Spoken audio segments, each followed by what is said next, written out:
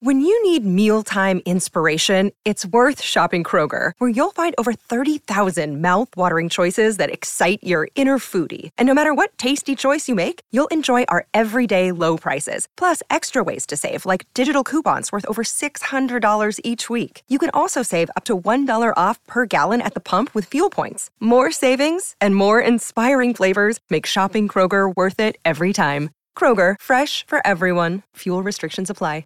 Sitting Friends in the morning with CNBC's Ron and Santa. So, again, the big story is this debt ceiling deadline. Janet Yellen using these two words, extraordinary measures, if, in fact, it is not done by tomorrow. Listen, Ron, it's a very, very complex thing that you do, and most people have no idea what it really means. So for the average guy on the street, the 9 to 5 guy right now pounding the pavement, what does this whole thing mean tomorrow?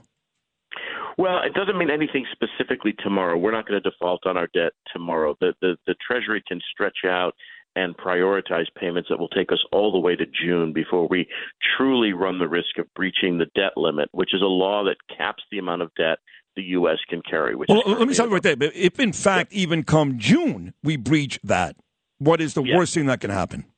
Worst thing, the financial markets could go into a tailspin. You would see investors lose faith in the full faith and credit of the U.S. government, which backs U.S. treasuries, which are our borrowings from investors and from foreign entities. So if we default on our debt, the value of our debt would plunge, presumably. That would set interest rates higher and the dollar substantially lower, and could throw financial markets into a tailspin and ultimately lead to a recession or worse. And there's the contagion risk because there are other heavily indebted nations that would then become suspect. We have the most highly prized sovereign debt or, country debt in the world. If we default on our obligations, it becomes an enormous problem. We've never done it. We came close in 2011. Financial markets responded negatively. S&P downgraded the quality of U.S. debt. Didn't really have much of an impact. But if we were to default, and this is a very, very silly game that's being played. It was played in 2011. Debt ceiling was raised without incident 3 times during the Trump administration. All you're doing when you raise the debt ceiling is allow for us to pay the bills that we've already incurred. This has absolutely nothing to do with new spending. All right. So, but the spending, and again, correct me if I'm wrong, because this is your game, it ain't mine. Spending and inflation, they go hand in hand. Not always, and this is a convenient argument when one side wants to use it as a wedge. It's not always true. I mean, throughout the 1990s, we had deficits and inflation came down. In the 2000s, we did not have inflation and spending went up. There was an unusual confluence of events that occurred during the pandemic. Number one, the Fed taking interest rates back to zero, the federal government spending additional trillions of dollars in pandemic relief.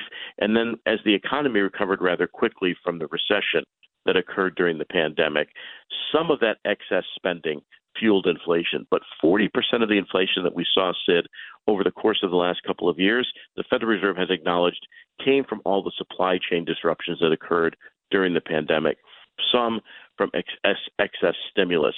So it's even still, all of that is divorced from this debt limit argument. They're just not connected in any way, shape, or form. Gotcha. And last I saw, inflation is down now to about 6.5%, much better than close to 9%. So that's a pretty good indicator, I guess, that we are on our way back. I mean, I keep hearing recession, but if the inflation is going down, why would we be looking at a gloomy couple of months? Well, inflation is coming down because the Federal Reserve has raised interest rates as quickly as any time in modern history, and with the risk and the understanding that on the other side of that rate hike cycle, and we'll see another one at the end of this month, probably a quarter point, maybe even 2 more, that if the recession comes, it also drives down inflation further. Now, my personal view, inflation peaked in June. It continues to come down. Supply chain problems have been all taken care of. We're kind of back to normal in that regard. And then some of the other disruptions that we've seen, people are complaining about egg prices. That's a result of bird flu and the chicken population in the United States being culled by tens of millions of chickens. So egg prices are up because of a shortage. Inflation's coming down. We could still, though, face a recession in which inflation will fall further. So there's a very high probability that sometime later in the year we're going to slip into some kind of recession. And again, a breach of the debt limit would exacerbate that problem. And this is not a game of chicken, pardon that analogy, to be played. It's really just, this is a really silly thing. And whoever plays this game usually loses politically at the end of the day. Well, I know we're going to get a big battle here between the new House Republicans and the folks that are there now in terms of this battle. But what can we do, Ron and Santa, to ensure that we don't, in fact, have this issue come June? Well, those who think that they can use this as a wedge to drive down, let's say, Social Security or Medicare spending are out of their minds. They're not linked in any way, shape, or form. Those are mandatory programs. They are funded by Americans who pay into the system. Defense spending, you can argue over during the budgeting process. But again, the debt ceiling is only lifted so that we can pay the bills that we've already incurred. This is to pay for borrowing that's already taken place. If they want to rationalize the budget going forward, they need to do that through the normal process. This is just not a lever that can be pulled without having very, very serious consequences. So the next 6 months, and I think people are crazy enough to play this game this time around. Where in 2011, we went to the brink, we had problems, we had a negative financial market reaction, but we ultimately got around it. The debt ceiling was raised 3 times during the Trump administration. Even before pandemic spending occurred, $4.7 trillion was added to the national debt without anybody blinking about the debt ceiling. And that's really kind of been the case for a long time. This is just not – there's never a time or place to have this argument. They should just get rid of the debt ceiling altogether, because unless we have a rational budgeting process, it makes no difference what the debt ceiling is. You have to reduce spending if you want to control the deficits. You have to bring other government functions in line with maybe more rational policies. But triggering a default is not going to solve that issue, and again, will create much more chaos than I think some of these folks realize.